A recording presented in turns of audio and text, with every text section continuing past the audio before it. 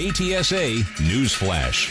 The Trump train rolled through San Antonio yesterday. Thousands of Trump supporters gathered at Cowboys Dance Hall Sunday afternoon for a rally and Trump train. Participants included a Donald Trump impersonator. Huge rally today out here at Cowboys Dance Hall. Never seen anything like it. It's just so huge. And he led chants of 4 more years. 4 more years! 4 more years! The caravan of vehicles decorated with U.S. flags and Trump banners headed out Sunday afternoon for a drive around the San Antonio area. Elizabeth Ruiz, KTSA News. The chairman of the Democratic National Committee made a stop in San Antonio today. The road to the White House runs through Texas, and the road to a Senate majority runs straight through the great state of Texas. And that's why I'm proud to be here, folks. He was accompanied by M.J. Hager, who's challenging Senator John Cornyn, and Gina Ortiz-Jones, who's running against Tony Gonzalez in the 23rd Congressional District. The FBI is now investigating a dangerous highway incident in New Braunfels and in Hays County involving the Biden campaign. You can find videos all over Twitter.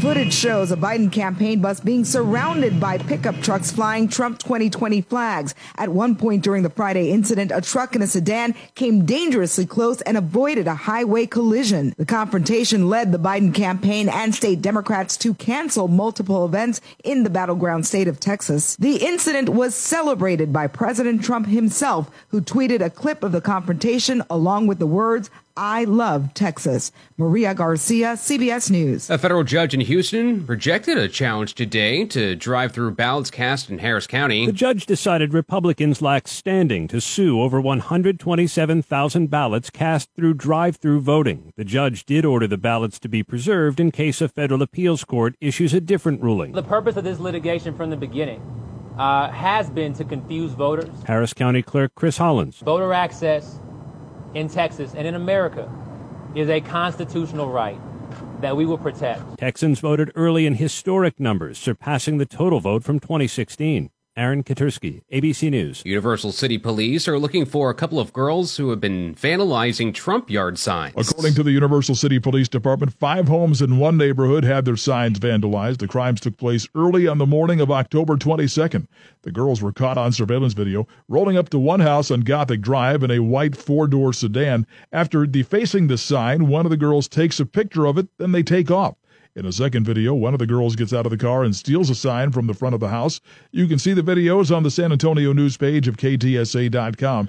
Anybody with information is asked to call the Universal City Police Department. Don Morgan, KTSA News. As COVID-19 cases rise across the country, officials outside El Paso are pleading for additional help amid a surge in COVID-19 deaths countywide. The hard-hit county setting up a 4th mobile morgue as hospital ICUs hit 117% capacity. It comes as every state except for Nebraska and Delaware see a rise in cases. North and South Dakota marking 2 straight months of the highest positive cases per capita, while New Jersey has now reported more than 1,000 cases every day for 15 days. That's ABC's Faith Abube. Actor Eddie Hassel is dead in a North Texas shooting. It happened just outside Dallas in Grand Prairie, Texas, and it appears to have been a carjacking, according to what a spokesman for actor Eddie Hassel told Variety magazine. Police say they responded to a report of a shooting and found the 30-year-old actor with gunshot wounds. He was pronounced dead later at a hospital. There is an investigation. No arrests have been made. Hassel was best known for roles on the NBC show Surface and the 2010 film The Kids Are All Right. Steve Kathan, CBS News. KTSA Money News. From ABC News, Wall Street now. Stocks began the month by starting to recover from last week's sharp sell-off. The Dow soared 426 points, the Nasdaq added 46 for the day, and the S&P 500 closed up 40.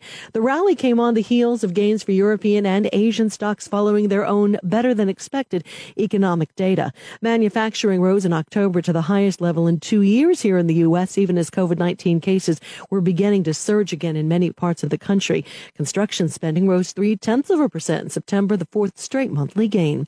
This is going to be a very busy week for the markets, in addition to Tuesday's election and continued worries about a rise in COVID cases.